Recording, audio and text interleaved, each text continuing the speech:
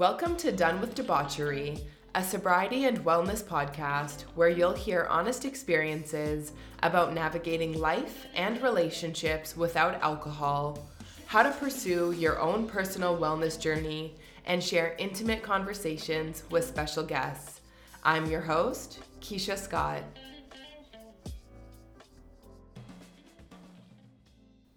Hello, and welcome back to another episode of Done with Debauchery. I am just taking a tiny break from packing right now. In 2 days, I am leaving for my best friend's wedding vacation. She's having a destination wedding in Mexico, and this is also going to be my first sober vacation. It's also my first vacation since the pandemic, so I'm feeling lots of feels this week. I'm so excited for the trip and for the wedding. I feel like we've been waiting so long for this day to come, and yeah, I'm just so excited to be heading to Mexico on Friday. What you can expect when I'm back is an episode on how the trip went. What was it like traveling to an all-inclusive resort without drinking alcohol? What kind of non-alcoholic drinks I brought, and what recommendations I may have for you moving forward if you have a trip planned in the books. So that is TBD. This week, I have another amazing conversation to share with you. My guest on the show is Tawny Lara, and she goes by the Sober Xpert. Tawny shares her sobriety journey that started with a promise to herself on her 30th birthday to take 1 year off of drinking, which has now led her to living a fully sober life. We talk about the party girl lifestyle, self-medicating with alcohol, and we really get into a topic that a lot of people are often too shy to talk about: sex. Tawny has such great advice about dating yourself, romancing yourself, and having sex in sobriety. Let's get into it.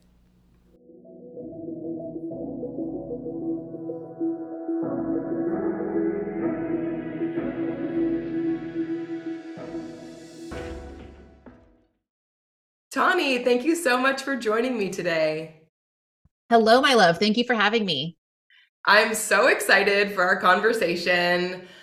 Yeah, I feel like you have the information that everyone wants to hear on such an important topic and something that like really our lives are centered around, and that's sex.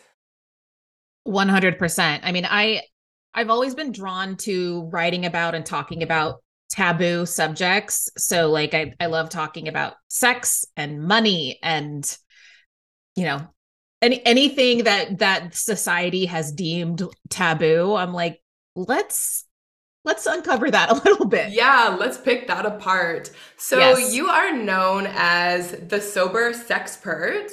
I would love to know, first off, how did you come up with that name? I cannot take credit for that. Ruby Warrington, who is Mm, the, iconic author of Sober Curious, she came up with the term sober curious that is literally everywhere now. yeah. Um, she and I quit drinking in New York City around the same time. We were both hosting sober or alcohol-free social events.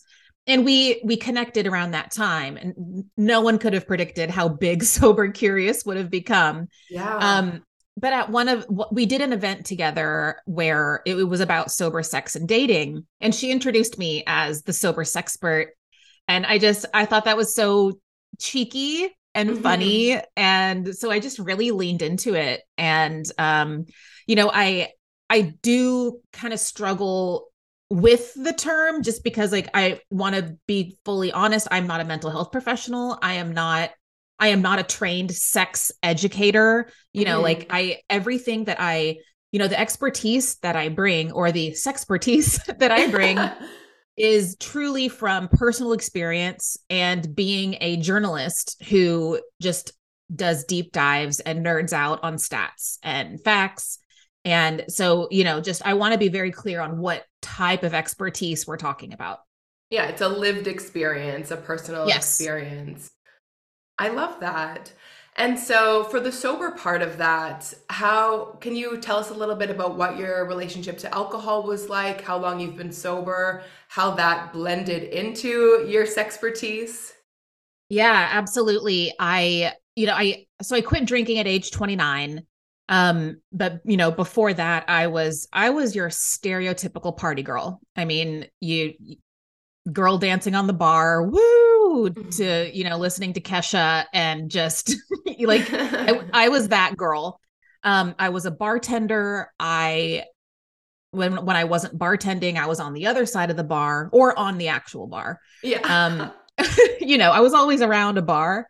But I'm making it sound a lot more lighthearted than it actually was. I mean, yes, I was a party girl, but looking back, I can see that I was self-medicating what I now know as depression and anxiety and PTSD, and just didn't have the tools to deal with life Hmm.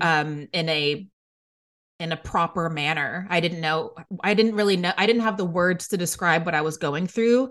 I just knew that I hated how it felt. So I did anything I could to escape from it.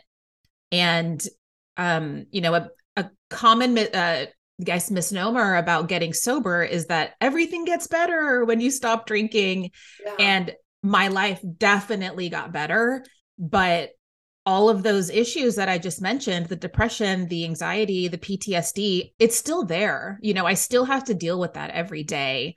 Now I've just developed healthier coping mechanisms. So I think that's a really important part, whether you're sober curious, doing a dry month, or you're 20 years in recovery. Like it's important to acknowledge, for a lot of people, alcohol use disorder really comes from undiagnosed mental health issues and Hmm. self-medication. Yeah, Um, absolutely. so yeah, I was a party girl. It grew up in Waco, Texas, and when I moved to New York City in 2015 to pursue writing, and that was really the first time that I looked at my drinking through other people's eyes. I Hmm. was no longer hanging out with other party girls. I was not a bartender anymore. I was taking writing classes and going to literary events. And, if we had a drink afterward, people would look at me crazy because like I was at the bar ordering a round of shots, and people would be like, what are you doing? Like, Yeah, we're it's just having a glass. Wednesday. Yeah, we're Yeah. just having a glass of wine. Like, what? Yeah. So that was the first time that I drank out away from my party girlfriends. So it really kind of hit me in the face of like, oh, maybe there's something unhealthy about the way that you drink. Like Hmm. I always knew I drank a lot, but if you're not challenged, if you're drinking the way that your friends are drinking, it's really difficult to see that it's problematic. Yeah. So, I had to physically leave that situation. And on, I woke up one day, and I was just like, I'm really sick of feeling like this. I'm sick of feeling hungover. I was like, I had this really cinematic moment looking in the mirror of like, my face was bloated and I had yesterday's mascara flaked onto my cheeks. And I was just like, this isn't cute anymore. It probably never was.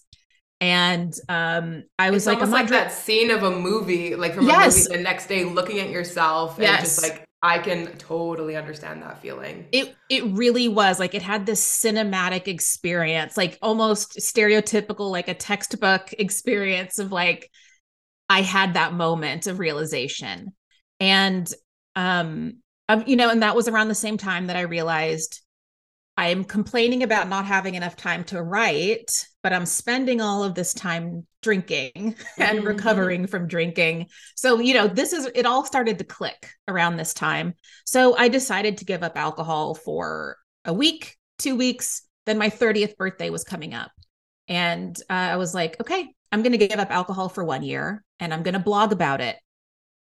So I started a blog called sobrietyparty.com, sobriety. Cute. And thank you. I was very proud of that. I was like, this is cute. Um, and that was really that blog. held me accountable, A, to not drink, and B, to write, so it was a very mutually beneficial. So that was really the beginning to, there would be no podcast or sober sexpert or book or, any of the work that I have now because of my recovery. It all started with that blog and with that desire to just try and just remove alcohol from my life and just see what happened. And did you have any fears that you wouldn't be able to make it that full year? Because it's such a, like, it's not like it's a month off. You're trying to take 2 weeks just to reassess. A year is a really long time when you're Yeah, in that drinking cycle. it is. Like, And, it feels unimaginable. and I look back and I'm still kind of like, can't believe I did that. It's a huge accomplishment. It was, it really was. And I'm really proud of what I did in that year. And I really planned on drinking again, on my 31st birthday. I was like, I'm going to, that was the plan. But I, as a journalist, I'm an experiential journalist. Like, I like to write about what I'm doing and use my experience as part of the research. So yes, the idea of doing it for a year was very scary, but I'm also like a very type A Capricorn who is like, bet that I can't do this. I love that. Wow. And so you never drank again after that 1 year? I've never drank. And, I've accidentally taken 2 sips at different, like, I've accidentally drank an alcoholic beer when I thought it was non-alcoholic, Sure. like just 1 sip. Yeah. And those were very strange moments, but I consciously was like, I'm not going to let this mean something. This was a mistake. I'm not this, it wasn't an intentional decision. Yeah. It wasn't intentional. Like, I was at a restaurant, I ordered a non-alcoholic beer. They brought me the wrong one. And after 1 sip, I told the server, he felt so bad. I was like, it's fine. Just bring me the non-alcoholic one, Yeah, and let's not make this into a big deal. Yeah, because it would be really easy to make it into a big deal. Yeah. Very or to easy. Use it as an excuse to go back to drinking. And I do actually hear a lot that people have fear about going out to restaurants and bars and getting non-alcoholic options, especially mocktails, something that comes in a glass that doesn't have the label right on it. Yep. And wondering if maybe, is there alcohol in this? And I still feel that way. I just celebrated 7 years without alcohol. Thank you. And that was, I still deal with that, where I'm like, I'm at a restaurant, I'm like, oh yes, they have mocktails, this is so exciting. And then, like, when I order it, I'm like, please make sure it's the non-alcoholic version. And then when they deliver it, I'm like, there's no alcohol in this, right? They're like, no. Yeah. I made sure.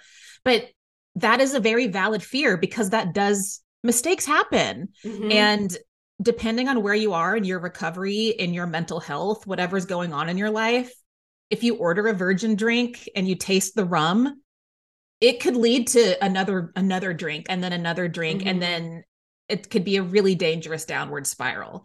And for that reason, I completely understand why people do not do non-alcoholic drinks. Yeah. I love it. I think for me, the thriving non-alcoholic drink scene is actually a really big part of my sobriety toolkit. It keeps me sober. Yeah. It's, but I completely understand why some people just can't go there. Yeah. Yeah, definitely. So let's talk sex. I feel like it's like we can say anything we want on this podcast. Like, there are no boundaries or limits. So I feel like there is such a link between alcohol, dating, and sex. Like, the three are meshed together in our society. You can't do one without the other, it seems, or that's what society has told us. So are you also a dating expert, or do you primarily specialize in the sex portion? I would say more sex and relationships. I fucking hated dating. I hated it. so much. Like Yeah. I am very grateful that I found a partner who's also in recovery. But he loved dating, and I think he's crazy because he was Yeah. like, it's just fun to get to know people. And I'm like, Is what? it? I'm like, okay. I never liked it. I never liked the apps.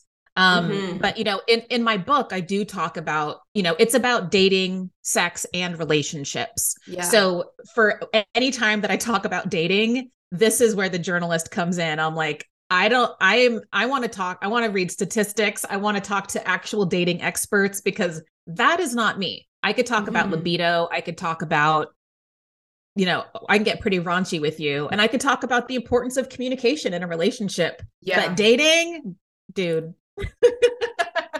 Yeah, I feel the same. I also agree. Dating is a fucking nightmare. Like, also, like, trying to do it sober online, Yes. like, fucking nightmare. But yeah, like, let's say you did find somebody you're interested in, you're Yeah. ready to, like, quote unquote, take that next step and have sober sex. Like, how do you get over that awkward feeling at the beginning that comes along with it? Yeah, that's such an important question, and it's probably the most common question that I Hmm. hear.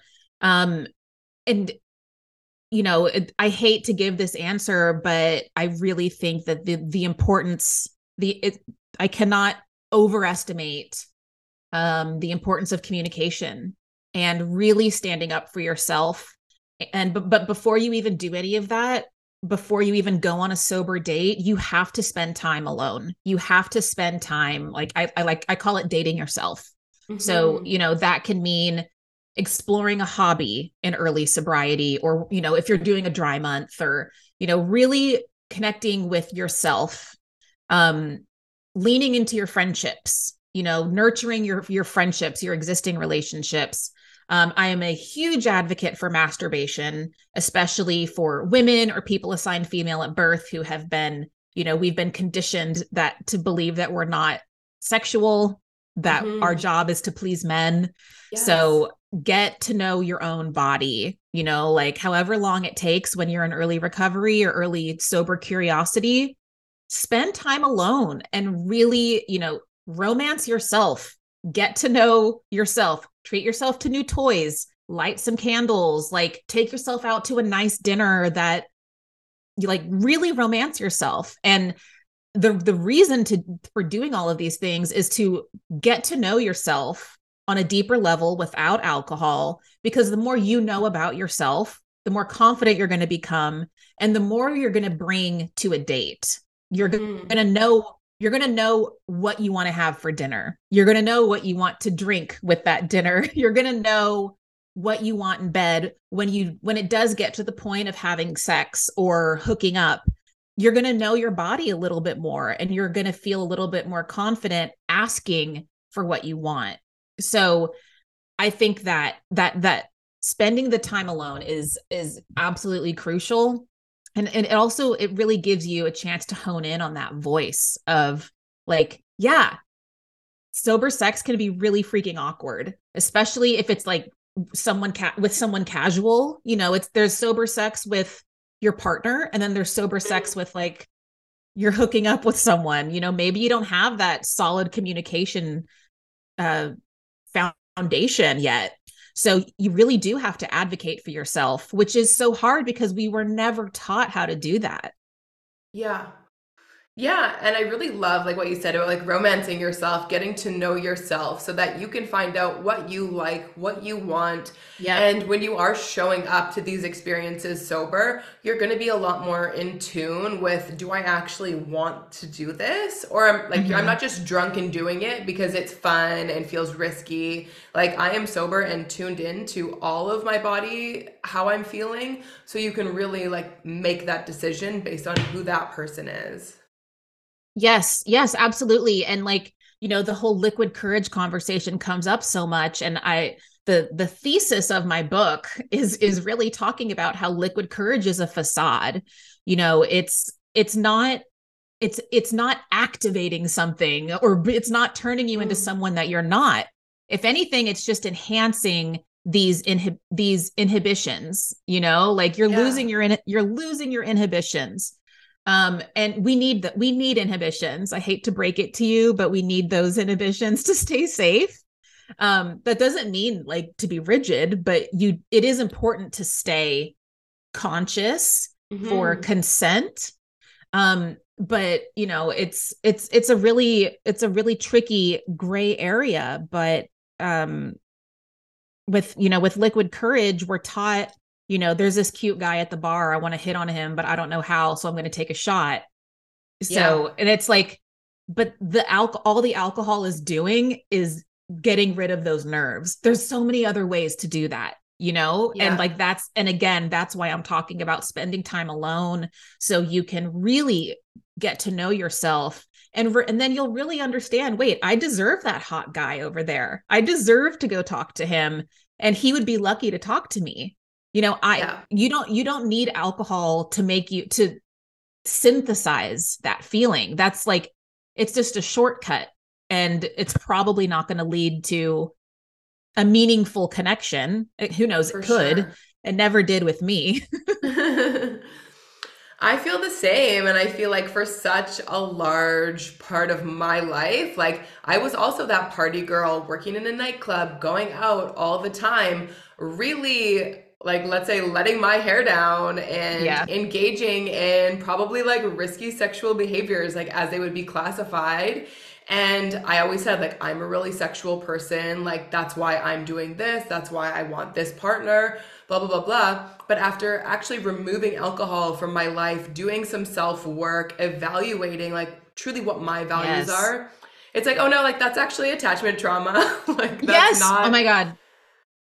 I'm so glad you brought that up, because it's like I'm definitely a sexual person, but I'm Hmm. also in my self-work in recovery. I'm realizing that I definitely misused sex. I used it as validation, as Hmm. manipulation. So a lot of my dating myself has been a big part of it has been unlearning some of those really toxic behaviors like you're talking about, Yeah. like these attachment traumas, and I can fix this person, or if they just touch me, then I'll feel better about myself. And this is so common, especially for women.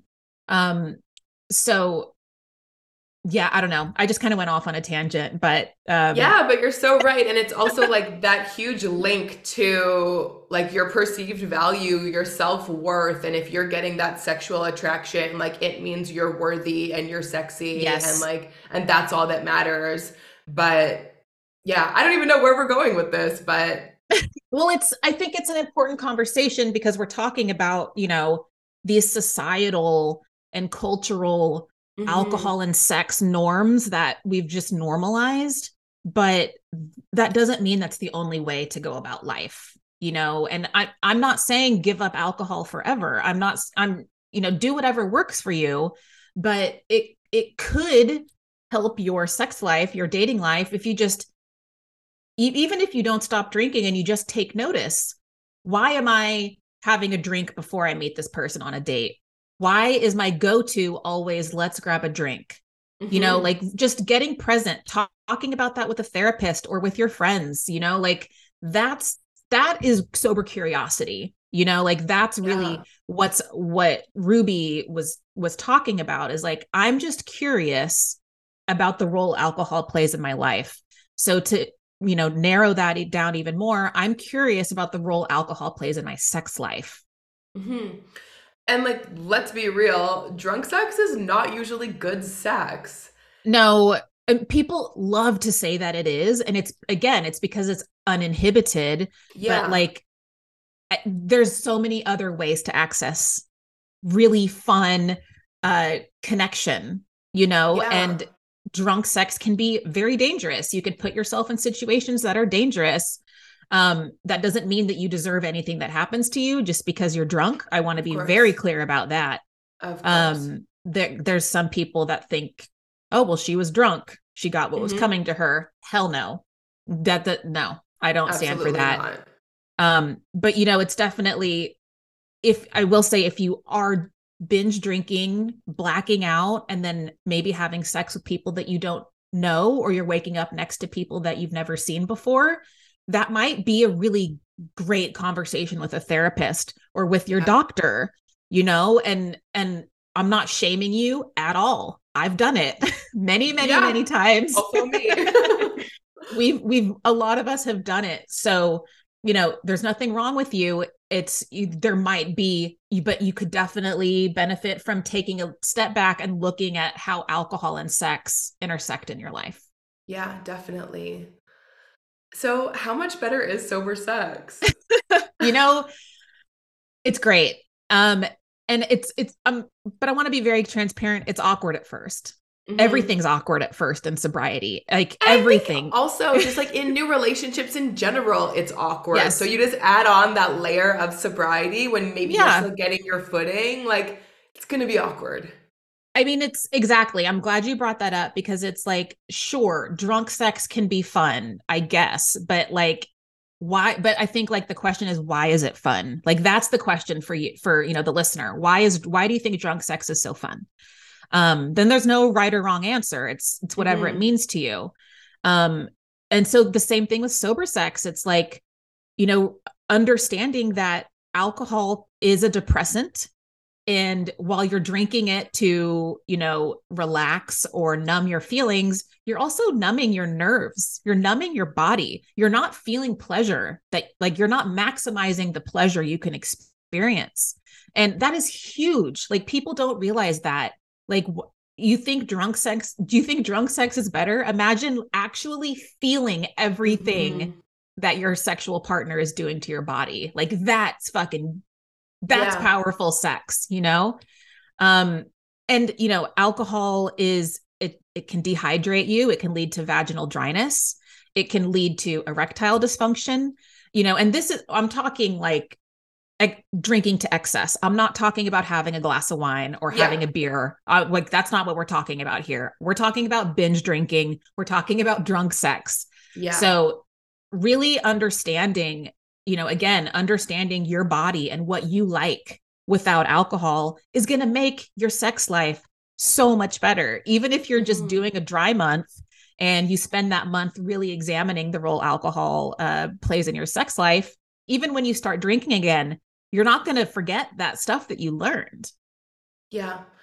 And I think that there's also kind of like a shift in I mean, I've noticed it in my sexual experiences that when I was binge drinking and having sex with these people, it was all about them and kind of like not what can I like get from them, but how can my performance here make them like Girl, me? And now it's about what are you gonna do for me here? Like retweet 100 retweets right there. Like that, in God, a couple years ago, I guess it was considered early sobriety. I wrote an article about how I stopped faking orgasms when I stopped drinking because of yeah. exactly what you're talking about. There was this performative element to my sexual experiences. Don't get me wrong, I had a good time. I Hmm. didn't do anything I didn't want to do, but it was like there's an author, Melissa Febos, who highly recommend her books, her work. She's Okay. incredible.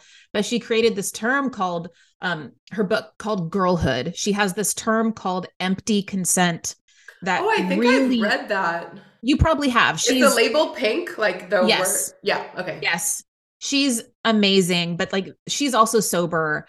And that when I heard that word or that term, I was just, that really, really resonated with me of like, yeah, I consented and I did some stuff, but like it wasn't for me. It was because I want, Mhm. like that's what I'm talking about, of using sex as a form of validation. I Yeah. just wanted to make that person like me more, you know? Yeah. And it's like there's nothing wrong with wanting to please somebody else. Like that's amazing and that's a really powerful part of a sexual experience. But like you said, now it's more mutually beneficial. When back then I didn't have the audacity to ask for what I wanted or gently move their hand where I wanted it to be. Yeah. It was, "Hey, I'm here to perform for you." Yeah, and I really hope you like me. Like Yeah. now it's like, do I like them? Do I want to spend more time with them? Do I want to give those parts of myself to this Yes. person? Yeah. And if, and I am all for, casual sex, if that is fulfilling for you. Hmm. Um, I, it's just make sure that you're doing it for you. Yeah. Like that's the thing that to me, that's what true sexual liberation is really figuring out what you want and knowing that you deserve that. And that can mean going to sex parties and having an orgy. And it can also mean realizing that you might be on the asexual spectrum and you don't really like sex that much. Like Hmm. that is also sexual liberation. Yeah. Just finding out what it is you like.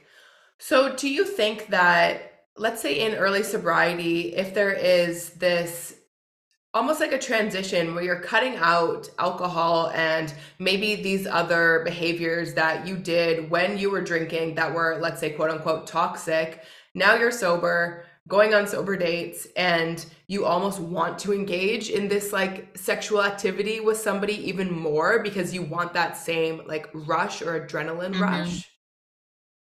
I feel like that was an experience I had when I Yeah, of first tried to get sober. I was on the apps. This was like during, I kind of stopped and started a few times. So this was in course. 2021.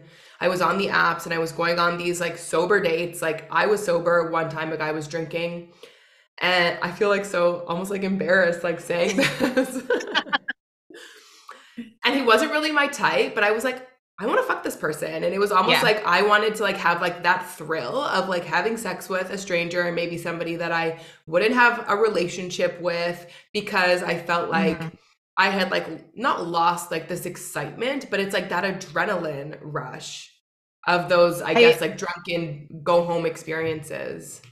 you know, I I had a similar experience. A couple years ago, I was going through a breakup and I was broken up with and I had plans to go to a concert with a girlfriend that night. And I was just like, I was too numb to actually process being broken up with. And I was Yeah. like, I'm going to hook up with a stranger tonight. So I went to this concert and I found the most perfect person. He was this asshole. He was wasted. He was someone that there's absolutely no possibility that I will develop feelings for this person. Like Yes. that was exactly what I needed. And at the time, I would like we hooked up. He like we had really crazy drunk sex because he was fucked up. But I Yeah. was completely sober and I was like, okay, I guess you can still have really fun drunk sex when you're sober. And then now I think about that, I'm like, ethically, is that okay? Like to because if the roles were reversed, if Mhm. it was a sober man having sex with a wasted woman, I don't know that I would feel that that's sexual empowerment. That's a really interesting point. I don't know. I don't know the answer to that, but that's something that I Yeah. experienced and I felt empowered by it because I was able to advocate for what I wanted. Mhm. I was able to have fun and just let sex be sex. Um Yeah. and I didn't see him again. Like that was Yeah. what I we were it was I You think knew it was what it mutually was. Yeah. we both knew what it was. Like, I'm not going to date this person. He's shit faced on a Tuesday and coked out. Like, Oh shit. where can this go? I'm surprised his dick worked. Same. Honestly, same. But the sex was really hot and I don't regret it. It was a great Yeah. time. Ethically, I don't know. I don't know. I still wonder. Yeah. Interesting. And so what does the changes in libido happen after you remove alcohol? Does it increase, decrease? This is such a nuanced question because it's I think it could just depend. It's so personal to the person because it's also worth mentioning the role that medication plays in libido. Because Hmm. I got on Lexapro at around 5 years sober, and for my anxiety, and my libido dropped heavily, and that was really really difficult for me as a very sexual person. And the reason that I bring that up is because, like we talked about earlier, is a lot of people that are binge drinking, they're self-medicating undiagnosed mental health issues. That was me. So once I got sober, once I started therapy and was officially diagnosed and tried out different medications, my libido changed quite a bit. So, it's like you can't say your libido is going to increase once you quit drinking because it's so different for Yeah. each person. Where, for me, I found a healthier relationship with sex where I technically have a lower libido, but I'm also not overvaluing sex anymore. I'm not, I have a partner now, but like even in early in our relationship, I was like, oh my God, he doesn't want to have sex right now. What's wrong with me? How can I get that attention from him? And so like I had to really work through that in therapy of like, what am I lacking that I am projecting onto my partner that I'm expecting him to, pun intended, check this box Yeah. where, like why can't, what's going on internally? So I hate to answer your question with a non-answer, but um it's just it's so different because when you stop drinking or drink less, you meet the real you. So you might have a higher libido than you realized. You might realize you need more foreplay. You might realize that you don't even like certain positions. Those were just performative. It's so Yeah. complex. And I think that that is the perfect answer, is that everyone is so different and there's so many other competing factors. And I just want to say thank you for being so honest and transparent. And I relate to literally everything you're saying. I was doing the self-medicating while I was also being medicated. So I was on Mm-hmm. an antidepressant and anti-anxiety on and off for like 2.5, 3 years while I was also binge drinking in excess. So that really like fucked up my libido as well. And I was almost like I was forcing myself to be sexual and to be Yeah. like to get that because I didn't know how else to get that validation. So I was doing things not that I didn't want to do because I did consent to everything, but it was kind of like, okay, I'm going to go put on a show for an hour and then like come home like I'm a fucking Broadway performer is what it felt Yep. like. And then as I started reevaluating and fixing my relationship with alcohol, I also really got to see the effect that these antidepressants were having on my body. Mm-hmm. So I'm fully off them now, but it takes time also for that to leave your body, for your body to recalibrate. So, yeah, there's just so many layers to getting sober, changing your mental health, and Yeah. having a healthy relationship with your body and sex. It especially for women, it's a big body and mind connection Hmm. where, I'm, like I said, I'm 7 years sober now. I've been in therapy for 6 years. I'm a mental health advocate. I'm the quote unquote sober sexpert. And Yeah. I'm still struggling with all of the stuff we're talking about, like Yeah. there's times when I like I still have this default of like, oh, I should perform. And then I'm like, what? No, you don't Yeah, have to no do that. thanks. So, I think it's like the reason I share that is because like you really just have to give yourself grace because recovery, sobriety, sober curiosity, it's all nonlinear. It is all so deeply personal.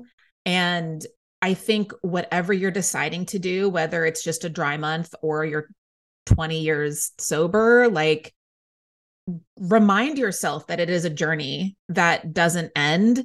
And which I find both peaceful and terrifying, you Mhm. know? Um, and just give yourself that grace. And I am a huge advocate for therapy, or if therapy is not an option for you, there's so many free support groups out there. Talking to a friend, talking to someone that you trust, like there really is value in just talking about what you're going through, even if it's in journaling or you're talking to yourself in the mirror. Truly, like there's sometimes I work so much stuff out talking to my cat. Literally, like I just have to say things out loud and it helps me process. And Mhm. like I share all of this because it's like there's no wrong way to recover or to be Yeah. sober curious. Yeah, definitely. Yeah, I've recently started trying to journal, even just like if it's once a week, once every few days, just to get it out because when you hold Mm-hmm. on to those things, like I feel like it actually makes you sick.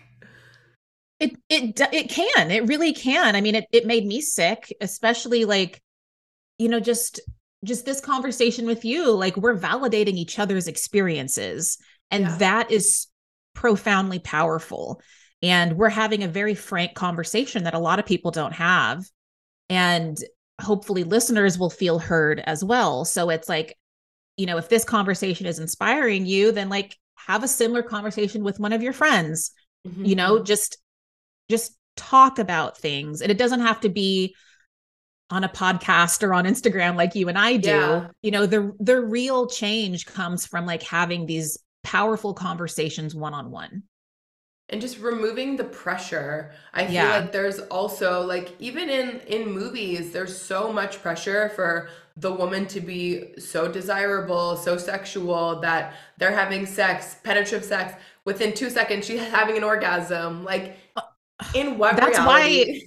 that is why I faked all the time, is Yeah. because I whether it's porn or a Hollywood movie, it's still represented in the same way of as soon as a penis goes inside of a vagina, the woman comes within 2 seconds. And it's like, Yeah. there's no talk of clitoral stimulation.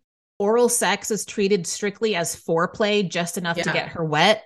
And it's like, no, oral sex is its own beautiful thing that should be treated with care and compassion and love. And it absolutely can be foreplay, but the way that it's treated on screen is like going through the motions of like, I'm going to go down on you for 20 seconds and then Yeah. I'm going to fuck you. And I'm just, Yeah. so that's the sex that I had. And I was like, oh, well, I'm not orgasming yet. What's wrong with me? I should fake this so Exactly. he doesn't think I'm crazy. Yeah. Like, saying it out loud now, I'm like, that's so fucked, but that's how it is for so many women. Yeah, and I think it also gives like a mediocre man like a little too much confidence. Oh God, that's a whole other episode. Truly, truly. Yeah, I mean, it could be really easy to say, advocate for what you want, ask for pleasure. But if you were never taught that, how the hell are you supposed to Yeah. do that? Like that is why you have to spend time alone, learning your body. Yeah, so not even Masturbation's okay. Not only is it okay, it's fucking amazing. And it is a magnificent tool to increase your self confidence, increase your sex life. And if you don't like it, that's totally fine. mhm. Which is why, I also mentioned like take yourself out on a hot date, take bubble baths. I buy myself a fresh bouquet of flowers every week, Yeah. like whatever treating yourself, like pamper the fuck out of yourself, whether that means masturbation or cooking a nice meal for yourself, whatever you're into, Yeah. Set the do it. standard for yourself. Like Yes, truly, what do you exactly. expect from a partner? Yes, exactly. I love that. And so, can you talk a little bit if there's any kind of link between sobriety and sexuality? Yeah, I'm glad you brought that up. I love the conversation of really talking about the role that the gay bar Mhm. serves in the queer community. Um, I talk about this in my book, and I know you said sexuality, but I immediately went to like queerness. I don't know if that was Sure. what you meant, but um, when I'm proudly bisexual, and for the longest time my bisexuality was connected to alcohol, and I would only hook up with women when I was drunk. Mm. And that's very common. It's very common for people to come out and claim their pride in their sexuality in sobriety, because exactly what we've been talking about, they're indulging themselves. They're letting themselves be their authentic self, doing the things that they could only do while under the influence. Mhm. And again, that's why liquid courage is bullshit, because like, sure, like it gives you like it gets rid of your nerves, but what good is that really doing for you? Like if you need alcohol to hook up with someone, what's going on? What's Do you going on even really there? want to be hooking up with them? Yeah. Like, do you want to be hooking up with them? Do you actually want to hook up with them, but you're not comfortable being gay or being queer? Like that's the real question. Like, let's talk Mm. about that. So, when I talk about how the gay bar does a disservice to the queer community, it's because, like you turn 18, it's a rite of passage. You go to the gay bar, you get the X's on your hands, and you don't Yeah. drink, but you dance, and then you sneak drinks in the bathroom. And then, from very early on, your sexuality, your queerness is inherently linked with alcohol.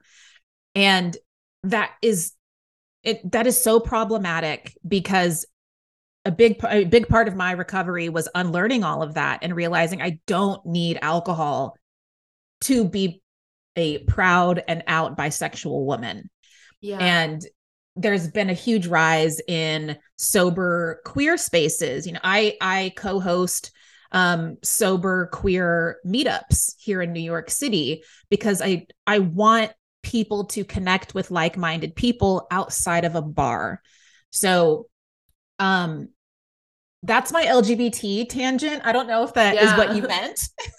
Yeah, well, I think what But you said, I've had a similar conversation with another. She's a sobriety and mindset coach. Her name is Amy C. Willis. She's a queer Mhm. woman who lives in Toronto as well, and we had a really good conversation on a previous episode about substance use and the idea of queer bars, how it's been Mhm. ingrained in the community, and how we didn't really talk so much about the sexuality aspect, but more about how it just perpetuates this cycle of addiction in the community, and how people in the queer community do have higher rates of addiction. And it all, Yeah. not all of it, but a lot of it can come back to the gay bar environment.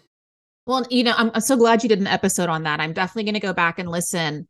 I mean, this is where intersectionality comes in, talking about how substance use disorder impacts people of color, how it impacts women, how it impacts queer people, how it impacts trans people. So, it really is, like your substance abuse is not happening in a vacuum. Your whole life is happening too. And, that's so like I'm very passionate about advocating for that. And um while researching for my book, I read this book called Ace by Angela Chen. It's about asexuality. And I read it just because I was curious, but I Yeah. wasn't expecting to learn so much about myself, learning about, asexuality and aromanticism, and learning that a lot of asexual people actually used to drink a lot of alcohol to try to make themselves like sex, to quote, be normal. And then they Hmm. stop drinking and they're like, wait, I don't even like sex, and Yeah. like that blew my mind. And I related to that so much, just because like I I like sex, but I relate to using alcohol to put myself in the headspace of doing something that I didn't want to do. Yes. Yeah, absolutely.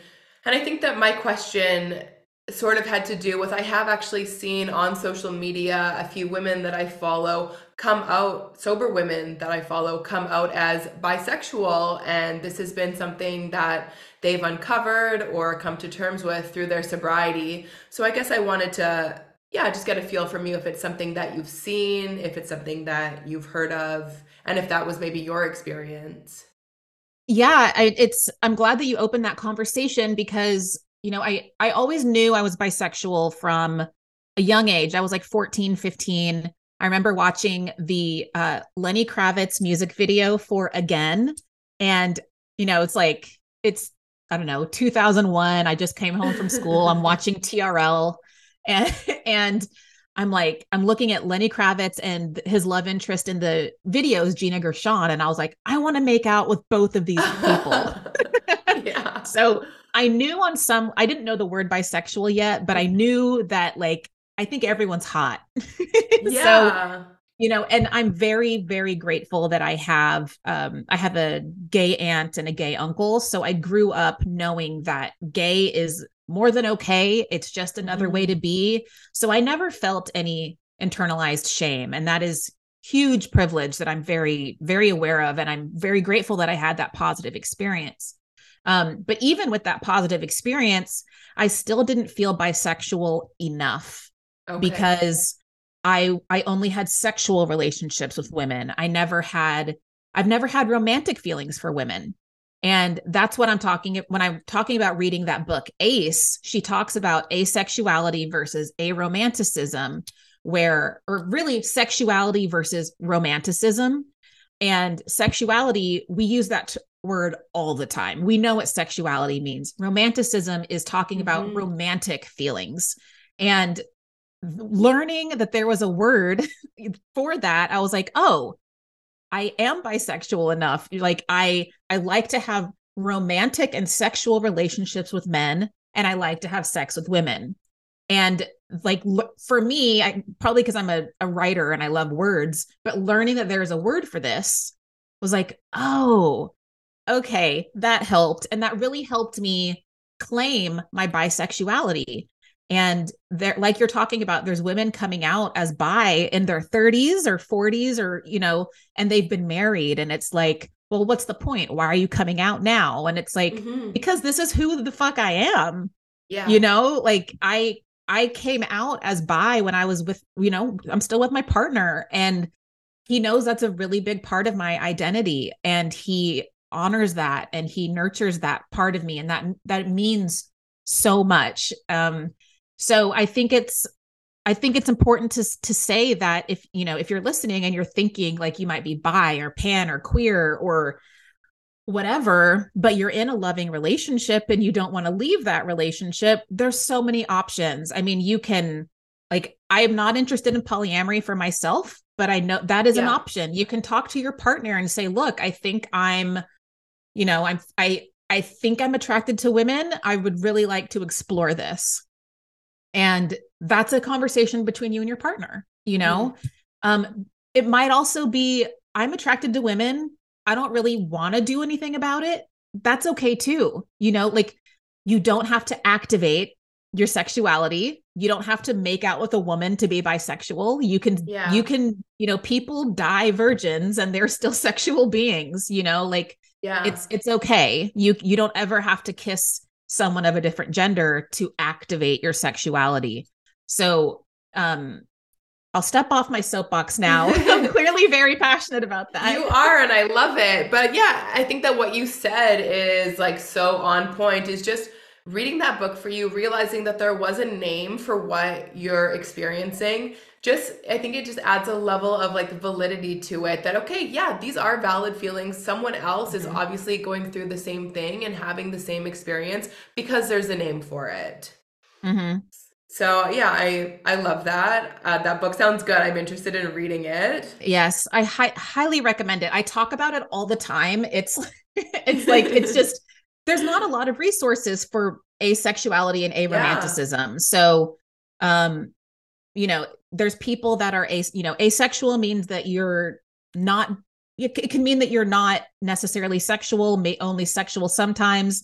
Hmm. Aromanticism, maybe you're sexual, but you don't hold romantic feelings, and these are people that might gravitate more towards um casual sex, and like that's why I said earlier, if that's something that interests you, make sure that it's for you, like Yeah. are you enjoying casual sex, or are you trying to get validation from these other people, and whatever the situation is, you're amazing and you're awesome, Yeah. and like there's nothing wrong with that, but be aware of what's going on. Yeah. Everything is just like information gathering. Yes, gather information. Like, there's so many free resources now. I mean, Hmm. which is great because there's free resources, but there's a lot of misinformation out there. Yes. So, just if you are doing these deep dives, make sure you're reading accredited sources. You're reading, Hmm. there's nothing wrong with self-published books, but some self-published books are not fact checked. So Yeah. just be aware of what you're consuming. Amazing. So if you had one piece of, like, let's say sober sex advice, somebody's getting ready to have sober sex for the first time, what are you going to tell them? You're amazing and you got this. And communication, communication, communication. This may sound antithetical to someone who's binged, who, used to binge drink, instead of talking about your feelings, but that's the whole point. That's why we're here, right? So it's okay to say that to your sexual partner. Like, look, this is the first time that I've had sex without alcohol. I'm a little uncomfortable. I'm a little Mm, nervous. Can we take it slow? And, yes. your own version of that, whatever that means for you, like that can really be a solid filter to see if this person actually cares about you or if they're just trying to get their dick wet. Yes. Ew. you know so Yeah. I think, again, I've said it 100 times, so let's make it 101. You have to spend that time alone to really garner that confidence. So once you have that, let the person know that it's okay to be nervous, and it's also okay to change your mind halfway through. Like if you're psyched up and you're like, okay, I can do this, and it feels good, and Yes. you're really into it, and then maybe 5 minutes later you feel uncomfortable, or maybe you're triggered, or you can stop. Yeah. You can absolutely stop and just say, I need to take a break, or At any what, time. at any time you can stop, and you don't owe them an explanation.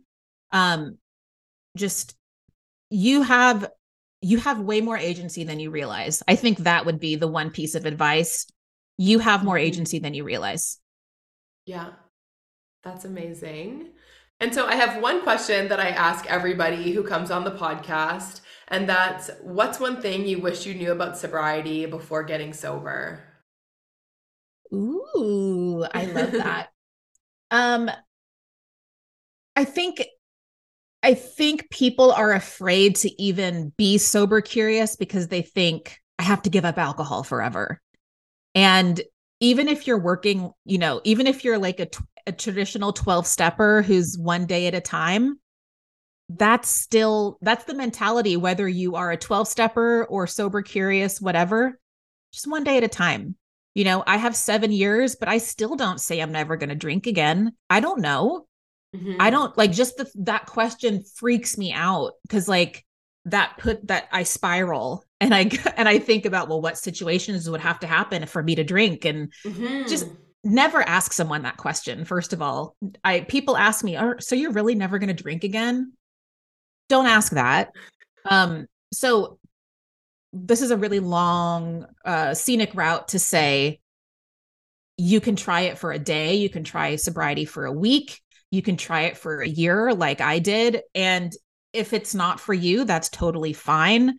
There's a new term that I'm hearing. Everyone's heard of dry January now. Some people are talking about damp January, Okay. which is not drinking Monday through Friday and only drinking on the weekends. So I think whatever works for you, whatever mode of sobriety feels good, try it, Lean and into it. just try it. Like, no, like you're not signing a you're not signing a waiver. You're not signing Yeah. anything in blood. Like, there's no blood oath here. Yeah. Um, just try it. And I mean, we could do a whole other episode on non-alcoholic drinks, but like there's so Okay. many yummy NA drinks that I'm Yeah. obsessed with. Um just order some non-alcoholic drinks and just try it. Yeah. Yes, I do know. Amazing. So, where can people buy your book if they want to follow you, connect with you, read your work? What's the best places for all that? Yes, yes. So you could follow me on all of the social medias, Tawny M. Lara, and my website's tawnylara.com. I co-host a podcast called Recovery Rocks, where we talk about recovery and rock and roll. And Mhm. my book comes out in September. It's called Dry Humping, a guide to sex, dating, and relationships without alcohol. So, and that's going to go on pre-order soon. So if you want to, and follow me on Instagram. I post tons of content about sobriety, sober sex. all of the things. So, like we mentioned, there's lots of free resources out there. Sober Instagram is wonderful. There's a lot of really, really good stuff. Amazing. And I'll include all those links in the show notes so people can easily find you and connect with you. Thank you so much for having me. Thank you so much. This was so much fun. Such a good conversation. I'm sweating. So thank you. Happy to make you sweat. This is Keisha signing off on another episode of Done with Debauchery. If you liked what you heard, please share and subscribe. You can also find me at donewithdebauchery.com or follow along on Instagram at donewithdebauchery. Thanks for listening.